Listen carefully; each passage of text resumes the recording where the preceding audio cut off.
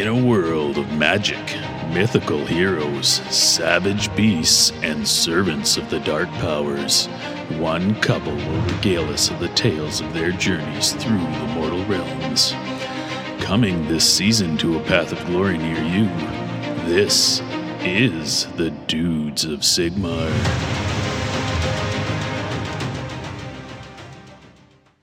Welcome to the Dudes of Sigmar. I'm David. And I'm Roma. Hey, dude, can we chat? I'd love to chat, but first I want to chat with our guest. My name's David, formerly known as the Everwinter Champion. Wow. David just got right into it. That's Absolutely. Great. I love it. Listen, I heard you talking smack a few nights ago. Oh, no. And yeah, absolutely. I have to come on to defend myself, my title, and my cows. Okay. We didn't even wait. There was no pause. No. There wasn't a build up to it. No. We just got straight into it. Yeah. So Just like the cows. Just like the cows. Oh my goodness. That's how they play. So a couple of podcasts ago, I remember saying that because David and I have played his cows twice. And the first time was learning and got wiped out. Second time was a little better. And then I thought, you know what? I think I figured out David's cows. And then I think Damon made a few comments. What did you say, Damon? Don't put this on me. You walked right into this on your own. Thank you very much.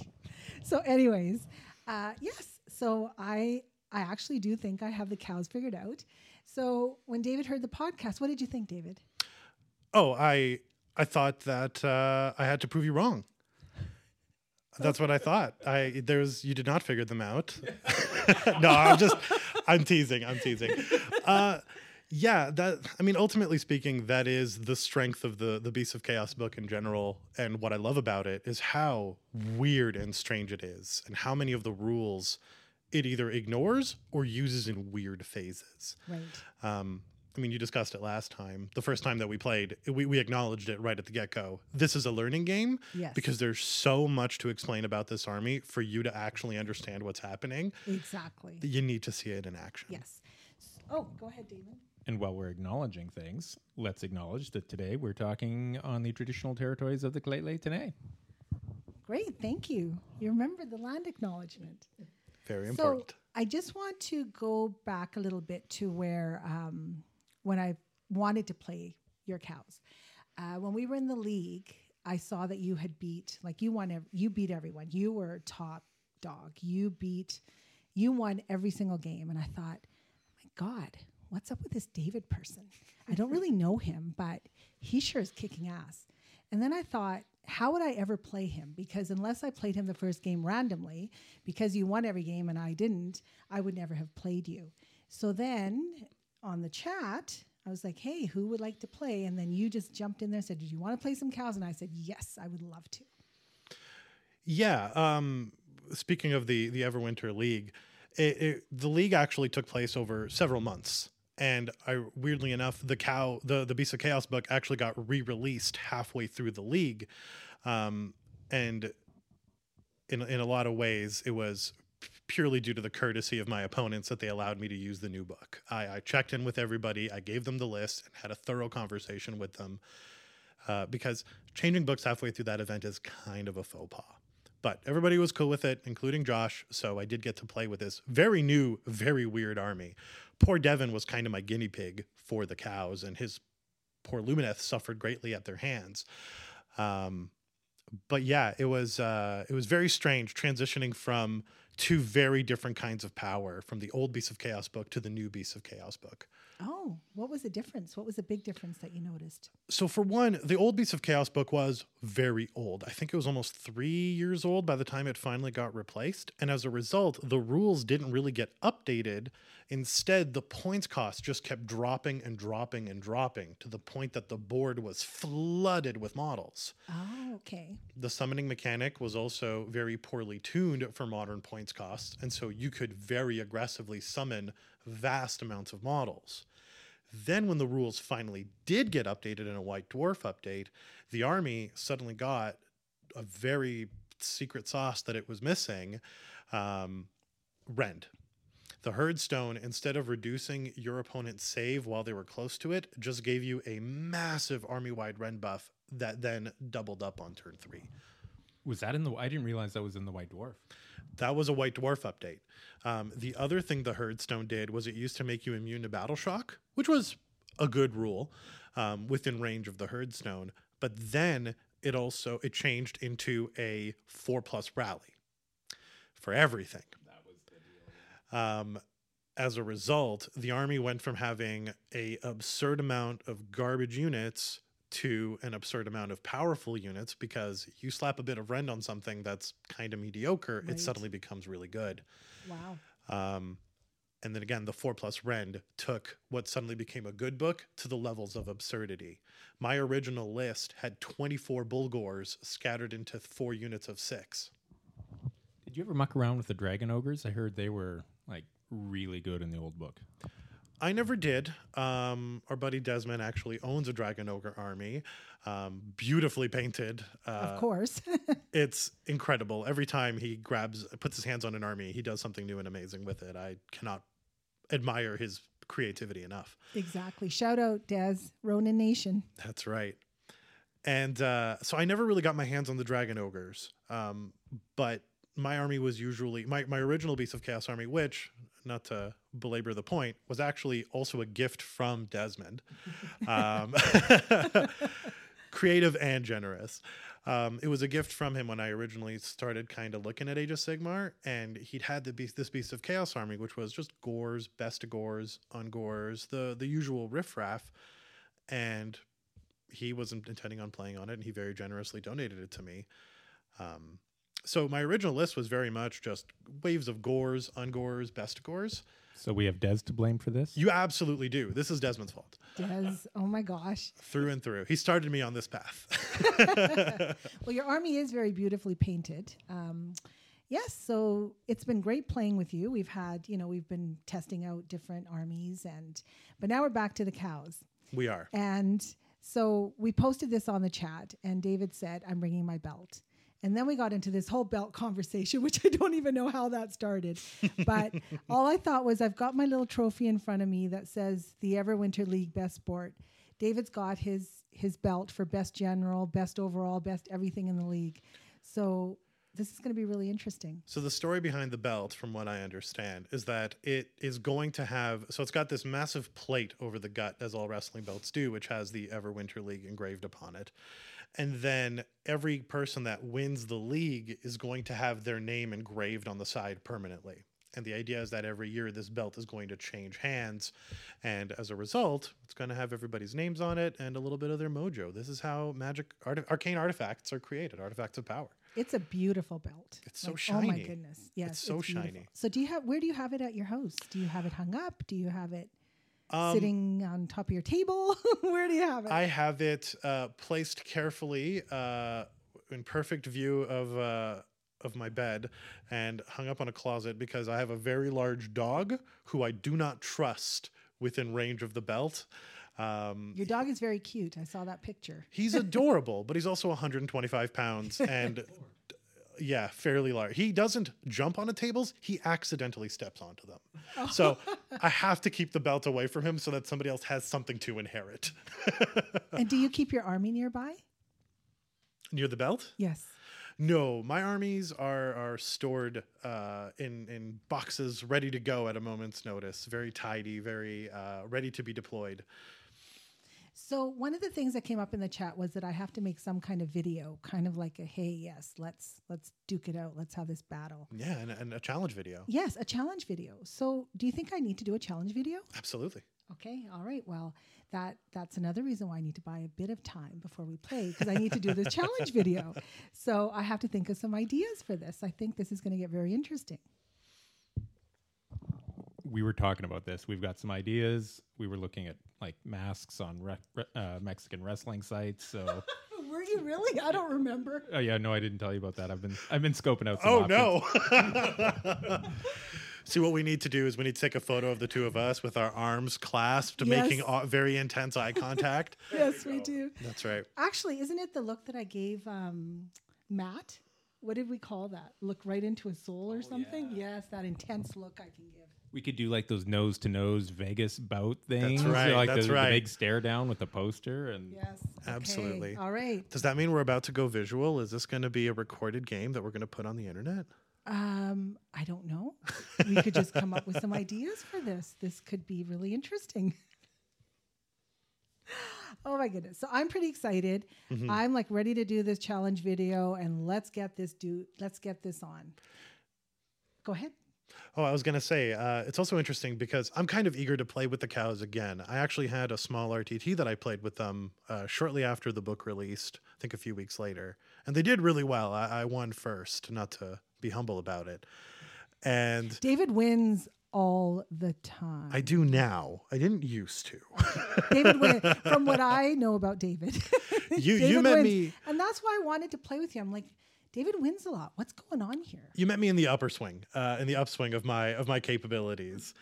To kind of, you had Conan on a few weeks ago, and when he was teaching me to play Age of Sigmar, I think I lost about 7 or 9 games to him straight, without a win in between, and it was usually the same pitfall that he kept finding in my army. He'd find a way to sneak the loon boss on Mangler Squig, which at the time that we played was incredible. And so he'd always find these little pockets, find an elite unit of mine that he wanted to destroy, obliterate it off the table, and then with the command trait, bounce to safety and be essentially untouched. Oh. And as a result of half a dozen consecutive losses, I had to learn to be very good at screening so I didn't just lose the game. Wow. You know what? That's really impressive because you took a number of losses and came up with, you know what, this is what I need to do to win. And I'm looking over at Dude, and it always comes back to this. So, Dude, there's a good learning there. So I will say this as well. I was not always a good loser. This is a bit of an anecdotal story. About 20 odd years ago, in the Halcyon Ages of Warhammer Fantasy Battles, there was a North American campaign called the Battle of Three Bosses that Games Workshop hosted. And so they had these 3 beautifully converted orc war bosses, and every game you played in a store, you would dedicate to one of them, and eventually one of them would win. So eventually, at the Oakville Battle Bunker in Oakville, Ontario, which was the HQ of Games Workshop at the time in Canada, they had the final mega battle, and this was a 40-foot long table. They slammed a bunch of tables together, threw in a little bit of terrain, and the idea was you would join one side or the other, and it was a breakthrough style mission. You'd go from one end to the other. Now, I was about 11, 12 years old at the time, and I had my little squad of orcs that I'd barely gotten legally based in time. I think I'd literally dry brushed the little black bases they'd come on with some gray paint to let the store manager allow me to play. And I spent 5 or 6 hours there trying to get from one end of the table to another over and over again, and I kept losing. On the other side of the table, there was a gentleman who was playing Wood Elves, and he would essentially roll them out, mow down somebody, get destroyed by a charge, and redeploy. Final turn of the game. I was 1 turn's movement away from making it off the table. He lost his Wood Elves. He was about to pack up and head home, and he saw an opening. He put them in front of my orcs, and in a single round of shooting, wiped them out. And I bawled my little eyes out. Oh. And if you read the White Dwarf article describing the battle report, they make mention of the orc player reduced to tears by the cruelty of a wood elf. Really? Yep. And that was you, David? That was me. Oh my gosh. Oh my goodness. So the challenge video is going to be harder to make now. To be fair, David, you were 11 and I'm 50. Fair. That wasn't the angle I was going for, but fair enough. You know yourself. Everybody knows Damon. But no, it took, the thing is it took me a lot of loss. I learned through loss, and I had to accept that about myself. And it made stomaching losses easier when I knew the point wasn't to win, the point was to learn. Exactly. When I first got a grain, and again, this was kind of tailing off of a point that you made when you were discussing being in the hobby as an adult. As a teenager, your finances are limited. Mm-hmm. You're getting a box for Christmas, a box for your birthday, and that's it. So you have to make the most of what you have. Yeah. Because you can't just go out and buy a whole new swath of units. And so when I got my hands on a new army, either because a friend gave it to me or something like that, I sat down and lost, I think with my Grey Knights when I first got them, 11 games in a row to learn how they worked. Wow. Back to back to back. I mean, and sometimes it's what you have to do to learn something. It's what I have to do, let me be clear, to learn something. Actually, same for me. That's why the more armies that I play, and when I lose, I think of it as, wow, that was a great learning. And that's what I've been doing with the more games I'm playing, and same with playing against you. I mean, I've been having a lot of fun playing and learning, and that's why I thought, hey, I got the cows figured out. And I just want to give like big props to you, because when you heard the David won, you're like, I want to go fight the toughest son of a bitch in the league. And I'm like, I don't want to fight that dude. He's going to kick my ass, mop the floor, and like take my beer and go home. When you said, no, I want David, I want a piece of him. I'm like, don't do it. He's going to murder you. And you're like, yeah. That's how I learned. So absolutely. I really I'm running away for David, and you're running at him and hassling him, and now you're like challenging. So I just want to applaud you and your tenacity in going after the tough matches, where I'm trying to pick off the low hanging fruit and try and play Ray back to back, because I think I might have a chance. Ray, we love you. Oh, thank you, dude. That was very sweet. But yes, that is what I was checking the scores. I was looking at what David's list was. I was like, David's really good. David's got a great list. David's winning. David won. That's awesome. I love it. And now I'm so excited that I've been playing you, and I get to play you again with the cows. Absolutely. They're coming. They're making a comeback. So the point I think I made earlier briefly was they just got nerfed. Their points cost went up fairly high. I think they went up like 20 points per block of 3. And I think the Doom Bull went up about 15 or 20 points as well, which, to be totally honest, in the grand scheme of things means I get one less unit of Ungor Raiders in my army, which I don't think is going to be game breaking, but nonetheless. I was figuring you were going to do that with the point change. Damon and I were talking about that, and I thought, you might. But then you've got so many shots with how many Ungor Raiders you have. Yeah. It won't be too significant a change. I don't think so. And again, the extra Ungor Raiders are nice, but they weren't really the linchpin of the army. No. It was always the absurd destructive potential of the cows. Yes, absolutely. So I have changed my list, and I will be sending you my list before we play. I've changed it up a bit, not too drastically. Is it all dragons? No. As you see the dragons in front of me. I have a tray of models beside me, and I'm like, there's some very nicely painted dragons on there. There's some dragons there. There's some dragons over there. It just seems like they're everywhere. Dragons. Yes, I do have a dragons list, but I don't think I'm going to play the dragons list. I do have to think through a couple more things, but I do have some ideas that I think I'd like to play with. So that's pretty exciting. All right. So, David, now that we know that we're playing, this is on, we'll pick a date, battle plan. Yeah. Do you have any ideas for a battle plan? No. Surprise me. Surprise you? Throw me for a loop. Okay.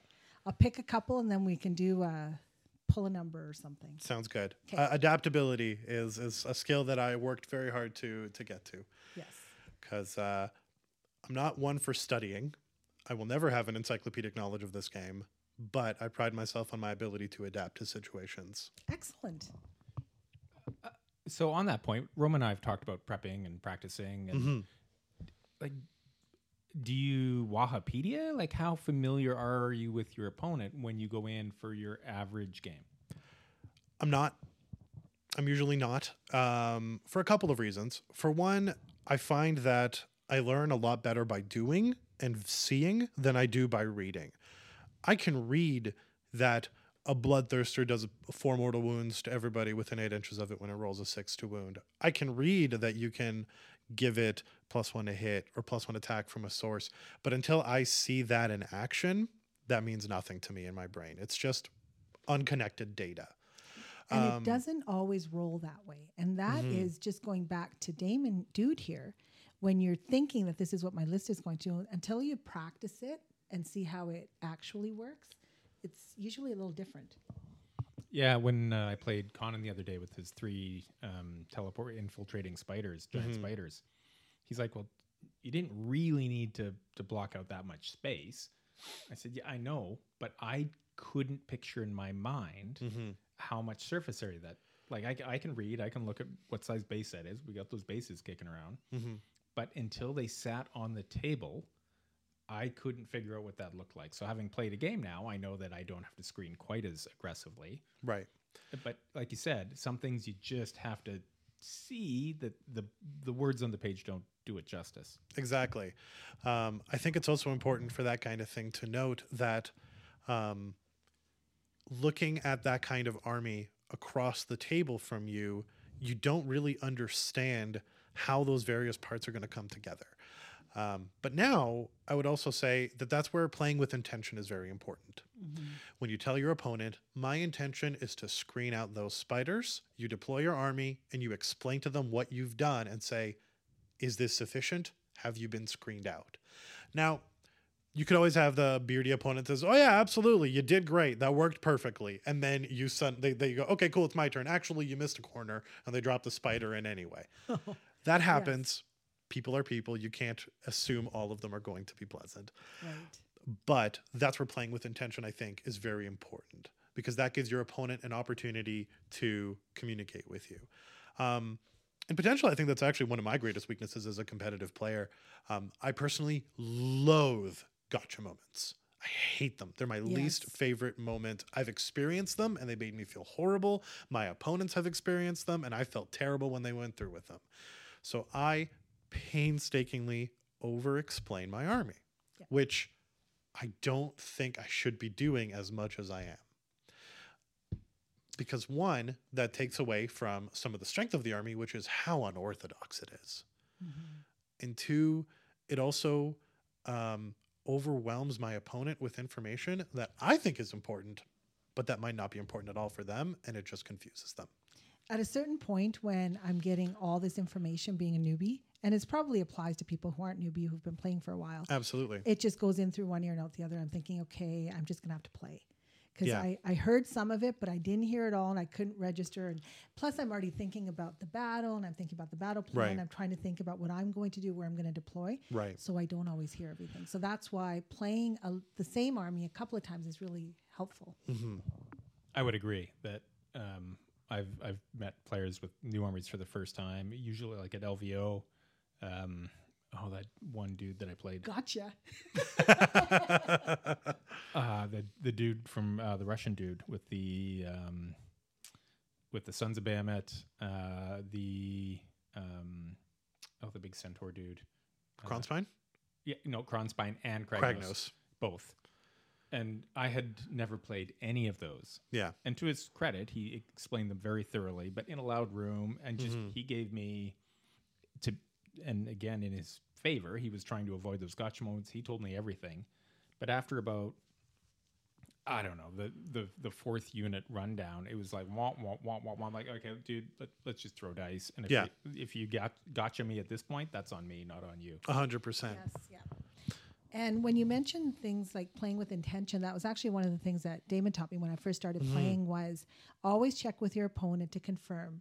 I'm trying to screen you out. Did I succeed? And so I thought, you know what, that's really good and it's really helpful. But you just talk to your opponent. Yeah. That's great. Absolutely. And again, some people appreciate that. And for some people, it unnecessarily slows the game down and they don't want to have that back and forth. They want you to do your thing and they want to capitalize on your mistakes. Yeah. And that is, I don't want to say an invalid play style. It's not as enjoyable for certain. And I don't think it happens in Age of Sigmar quite as often as it does in games like 40K, but it's good to be aware of. Yes, absolutely. Wow. So I guess that's my counter question to you is, do you think that I over-explained my cows? And how would you suggest I do so, explaining that army that does so many weird things succinctly? Okay. I think the way you did it was great. And that was really helpful. I think I just needed to, once you explained it all, which was great, I think that was good that you did explain it. And I remember you mentioned that, you could almost hand someone a little card. Yeah, that's what I'm thinking of doing, is actually publishing a little flashcard to be like, hey, this is what the cows do. in bullet points, like Yeah. just keep these things in your mind if you need to remember. Yeah, But just playing was really helpful. exactly. That's what I tell a lot of people. My Yes. least favorite game with the cows is the first one. Yes. Because you don't know what's happening. Yeah. And it's so hard to explain that. I many remember moving when you parts. said, do I even need to put my models on the table? Should we just do the first rolling and see what happens? That was funny. Schrodinger's cows. That's right. You know, when I was thinking about that, because I think I was sitting around for the first game, and for me, if some things that I would want to know from your army is that one of them can come in within 7, because that's really outside the norm. That you can teleport and come in off 9. I'm like, I don't think that's as damaging as the 7-inch charge. It's a 5-inch charge. Okay, even worse. See, glad I Yeah. paid attention and did this episode. This is all prep for the doubles tournament. So now he's running away even further from David. David's down the hill. No. You take it on the chin. That's how you beat this army. I don't.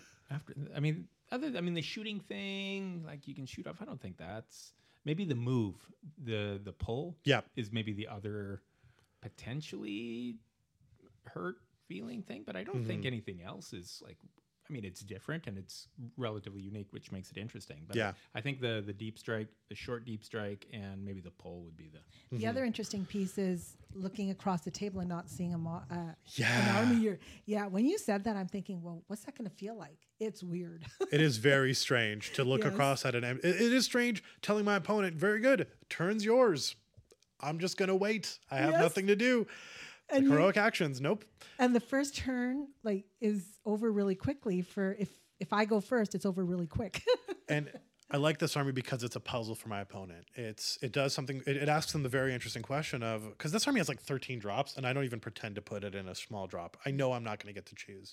I make that your problem. Yes. So what do you choose? Do you go first at an empty table and position yourself, or do you let the cows go first and aim for the double? Because most people, when they make a 1-drop army, they give their opponent the first and they fish for the double. Go ahead. What's your experience? What do people, when you're not on the board, in your experience, do people go first or second? Not to humble brag, this army has lost 1 game. Wow. Since the book came out, I've played about 3 at the RTT, 2 at the league, and I think about 3 more since then, 2 of them with you. This army has lost a single game, and it was against Mr. Veach, Conan himself. Mr. Conan Veach. Most people give me first, hoping to weather the storm. And I cannot overstate how hard those cows hit. It is They obscene. hit very hard. I just in general like going first because I know I can get my 5 points and then let's just set up and see what happens. And, there was some learning in the second game that, I thought I'd bring in the Praetors. They could take the mortal wounds, but then you pulled Crondy away. Crondy lasted 2 turns that time. He did. I whiffed. I actually Yes. connected with him successfully Yes. turn 1, but unfortunately couldn't kill him. Yeah. And there was that moment of panic where I went, oh no, did I? Is this it? Is this how it happens? But then I killed him next turn, so that worked out. So so the next game should be really good. I'm really excited about it. Yeah. So to finish your question, Damon, I do find that most people give me the first because they hyperfixate on the second, on the double turn. And I find that usually the Beasts of Chaos have currently been lauded as the bunker busters. If you build a castle, like Lumineth Realm Lords, for example, or the new Seraphon book is going to have a unholy castle. Lord Croak is going to break the game again. This is the 3rd time in a row he's done this. I thought we learned our lesson by now. But Beasts of Chaos excel at breaking that bunker because 1, positioning the bunker is difficult because there's nothing on the table to position across from. 2, it's incredibly long range damage, has nothing to target. You can have all the global mortal wounds you want. Yeah. There's nothing on the table to hurt. And finally, being able to force my opponent to move units away it helps you pick that bunker apart piece by piece. Right. Places that are normally safe right up against the table edge for a character are suddenly incredibly dangerous because Yes. Ungors can shoot them. Exactly. Yeah. Thought through all those scenarios. And that's the thing is it's easy to overthink against this army, and that analysis paralysis is part of its strength. Yes. Which is strange because I also feel kind of bad putting my opponent in that position. Yeah. I just find that when I do go second, that I don't think I've ever got the double turn. And so I wouldn't go second just hoping for that dice roll to get the second turn. Fair enough. Or So, because I know that the very first game I played against Conan, he asked me if I wanted to go first because, of the drops, and it just so happened I'd rolled. And I said, I'll go first. And he said, why? And then I told him why. And he said, okay, that makes sense. Mm-hmm. But, sometimes some people, when they're new, they might not know why they want to go first, but I totally knew why I wanted to go first. It's funny you mentioned that analysis paralysis. And I mean, I've had a couple games where I just about needed an Ativan to get through the decision to deal with, do I go first or second? And because I'm, despite being a grizzled veteran of 20 years, I very much feel, especially at the rate we've been playing, I really do feel like a new player in many respects, and trying to come to grips with, because I never, like, so many times I deployed, didn't care, whatever, throw my models down. And I think of that dude who steamrolled me in 2020 with the Slanish list in LVO. And I put my models down and he looked at me and he's like, "Are you okay?" Oh, no. Oh, yeah. He's like, just checking in with you?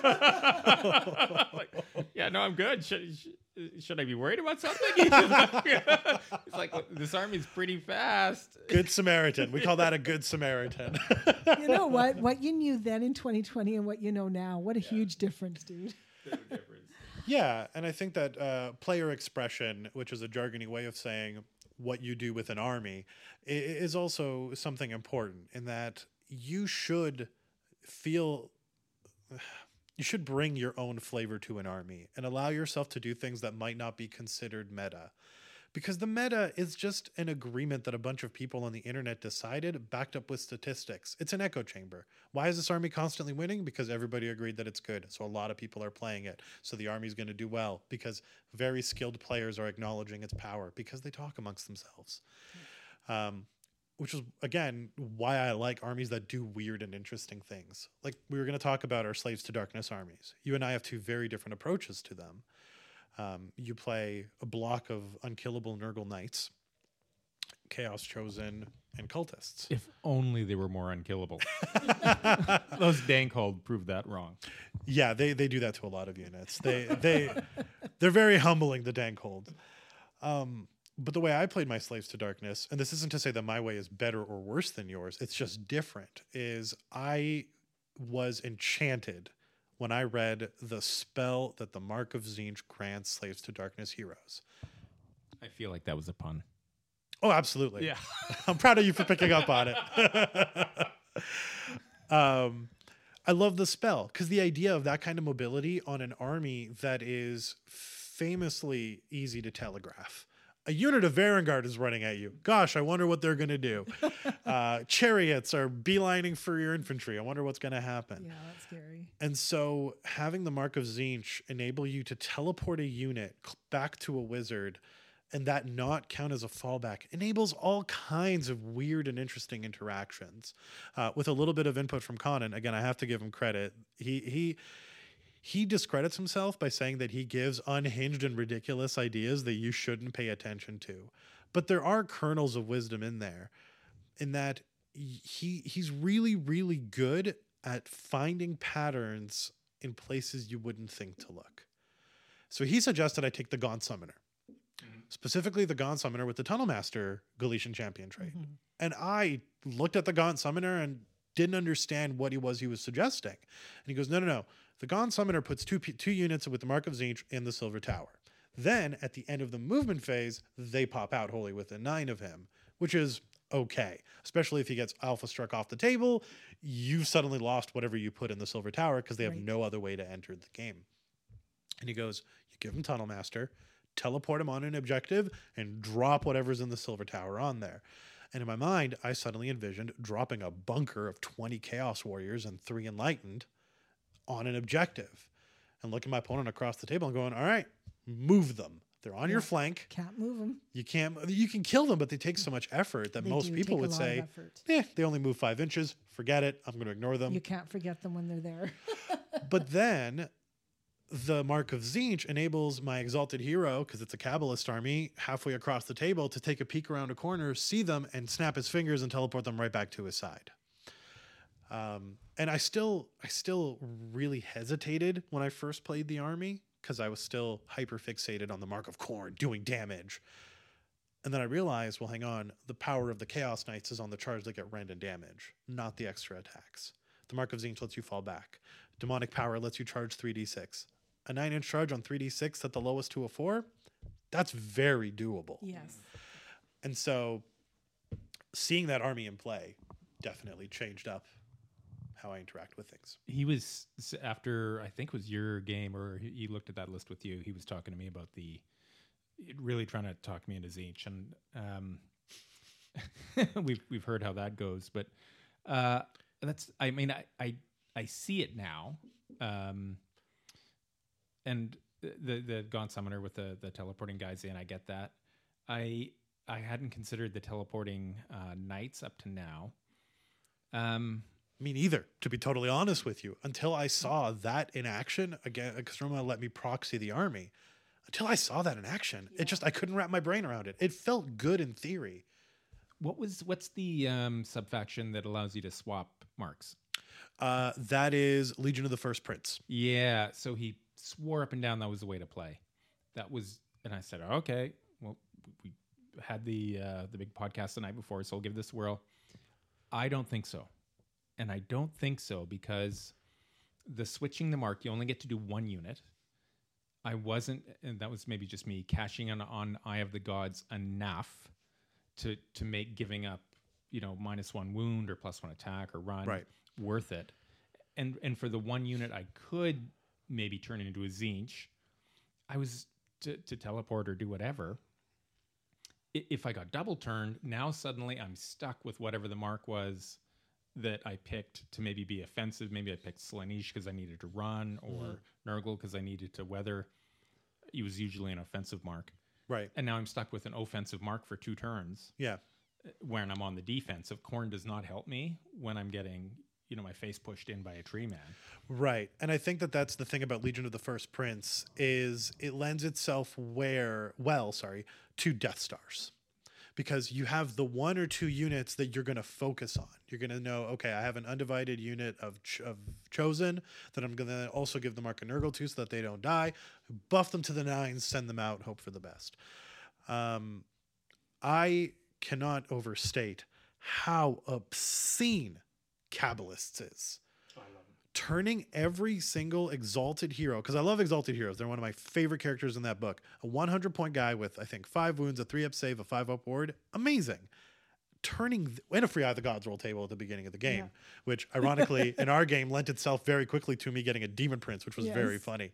That was funny. Turning them into characters and having everybody cast on a 3d6 while they're close together is so powerful. Like, you had Cronus on the table, and you couldn't even try to dispel half my casts because they were above a 12. Yeah, they were all above a 12. I just thought, well, there's no point in even rolling the dice. Maybe I'll just do it for fun. Yes. So now I guess we'll just wrap up here. So David, we're on. We will pick a date and we will pick a battle plan. I will send you my list, and then we will do a post-game podcast. And before David gets out of here, we got to do the nose to nose. Oh. The photo. Yeah, the photo. Okay. Well, duh. You gave us a very scared and like the what now? I thought you meant we had to do a video. We were going to do the video tell. Yes. Not the nose to nose. The nose to nose, yes, no. We can do that. We can do the nose to nose. Yes. All right. So I think after the end of this podcast, we do have a Path to Glory narrative that we have that we'll be playing. So that's great. So thank you, David, for coming on today. And I'm looking forward to our game. And stay tuned. Humble, great listeners. We will have a Path to Glory narrative. Dudes of Sigmar, in and out. After leaving the last battle with a great wealth of reward, we headed to the Realm Gate, The plan was to sneak through to the realm of Shaman and the home of the Skyports. Before we got to the gate, we were beset by a chaos skeleton force. We drove the ship straight at the knights. As a writhing beast approached from the port side, hammering the foul-smelling knights with all we had, they took it all and then some. But fury and firepower won the fight. The battle may not have been over. Seeing the contorted leader of the pack in the open and the only thing between us and the gate, we went full steam ahead. The coward ran from the mighty guns of our frigate, and we proceeded through the realm gate. We will reach the ports of our feller Duaden one way or another. And so it was that the dudes would continue their journey through the mortal realms, forging ahead with a passion for the next great story. Thanks for listening, and we'll see you next time, dudes.